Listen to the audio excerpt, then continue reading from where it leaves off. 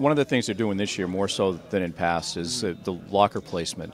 And so here you are, you got Chisenhall on one side, you got Dickerson on the other. Are you a ask a lot of questions guy or just sit and listen guy? A little bit of both. I'll sit there and listen until I get to know them better, and then once I get to know them, I'll start asking questions more. I know me and Dickerson had talked a few days ago. I met him when I first came to camp. Talked to him a lot, and we talked the other day for probably 10-15 minutes, just talking about hitting approaches, philosophies, how he went from one organization doing one thing and them telling him he couldn't do it and then coming here and now trying to prove something. So, and I thought it was really cool to bring it all in, soaking experience. And then I haven't talked to Lonnie that much about baseball itself, but we're slowly starting to get to know each other a little bit better. So even beyond baseball, I mean, just talking to guys that have been around has got to be a good experience. Oh, absolutely. Just trying to get how the cities they've been. I've been to a lot of big cities, but not for baseball. Maybe some, but not like Chicago. So like a road trip to Akron's not that big of a deal?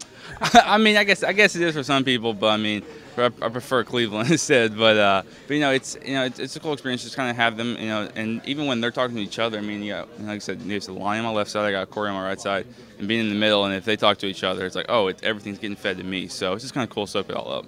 How much can you learn about being a better hitter from either pitchers, or I know some guys like to talk to catchers, that they can kind of see things? Yeah, I don't know personally, but from being a catcher, I would assume you can definitely see a lot. Obviously, you have the whole field in front of you, you have the hitters in front of you, so you can see how their body works, their tendencies. Probably I'm sure Savelli does this. He can probably see how their swing works. A lot of guys, I feel like, are so caught up in looking at the field that the catcher's the one that's probably watching you the most. But yeah, you definitely talk to pitchers and say, hey, in this situation, this is what I'm thinking. Or anybody said it also depends on the kind of pitcher you have. You have power arms, you have like your contact guys. So just depending on the guys, each one have their own different philosophy. But soaking that all up and trying to bring as much as you can would definitely make you a better ball player. I've asked the guys who are like a year or two ahead of you. I ask these guys this every year. How, when you get this close, and you get another step up, and you're not quite here, but you're almost here. How do you stay patient? It's just part of the process. It's like you said, you're so close, and it's like you feel it's on the tip, and it's right there. You can go out and reach and grab it. But for me, it's just trying to get everything, get my bats in. So this year it'd be, whether I'm at double or triple A, be getting my bats in and getting everything ready, because I know every at bat there's going to matter. And if I'm, take 2 or 3 at bats off in AAA or wherever I'm at, then in big leagues it's going to happen too. So it's like I'm going to be 2 or 3 bats behind where I should be. So for me, it's just trying to take every bet, see every pitch, process it, put it all in the back of my head. About, hey, this guy has this, does this, and this does that. So try and get that and get myself ready. How much does it help that there's a handful, maybe more than a handful, of you guys that are here? Brian Hayes, you got Reynolds, you got Martin, you got Keller. You guys have kind of come up together. How helpful is that to have you guys all here at the same time?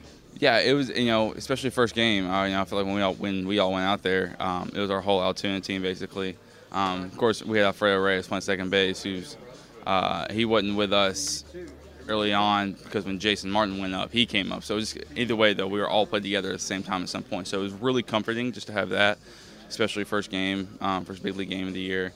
Then yesterday we still had a lot of people. Like I said, me and Q Bryan, obviously Brian and Jason played early on. But having all those guys, it's very fun because we've all been through the same stuff together. We've been through same coaching staff, same travel plan. So it's just kind of like being able to do this together as well. It's just really refreshing in my mind. And then in that game, you guys were in there. It looked like you had the game-winning hit, then the lead got away, and then all of a sudden you guys came up again in the bottom of the ninth. You had a shot at a game-winning hit, but he's obviously afraid of you, right? Pitching around you.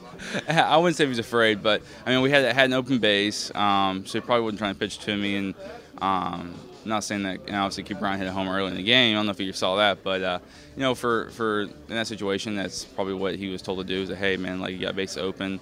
And it's probably what most pitchers are taught when you have a base open, and the run that counts as the one off third base. It's go ahead, don't throw it, and let that guy get himself out in a way. So I guess if you guys had to play the bottom of the ninth, you made the most of it. Absolutely, might as well get a little tension, a little 3-2 count, 2 outs, walk, and then 3-2 count home run. So that's kind of how we joked about that too. That's just kind of how we always play really well under stress. I feel like in Altoona. So Q Bryan, I knew if I was going to get on base, he was going to come up and do something special. So either be a hit or a grand slam.